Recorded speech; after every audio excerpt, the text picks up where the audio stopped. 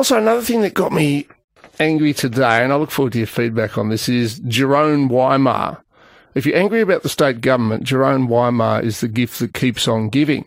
It's been revealed today that when he got sacked from his job as CEO of Victoria's Commonwealth Games bid, he was paid 4 months' salary, and that apparently is worth about an extra $160,000.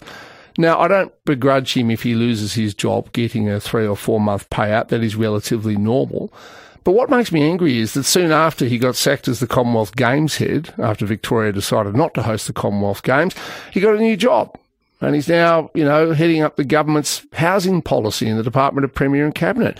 He's earning in his new job the same wages he earned in his old job. He's still in the public service. I don't understand why the government wasted $160 reported $1,000 of our money when it always intended to give him another job. Why couldn't they just say, all right, guess what, Jeroen? You're no longer heading up the Commonwealth Games. Instead, you're going to head up our new housing policy. Same wage, just move from one job to the other and you don't get a payout. Anyway, Jeroen Weimar earns a lot of money from the Victorian taxpayer.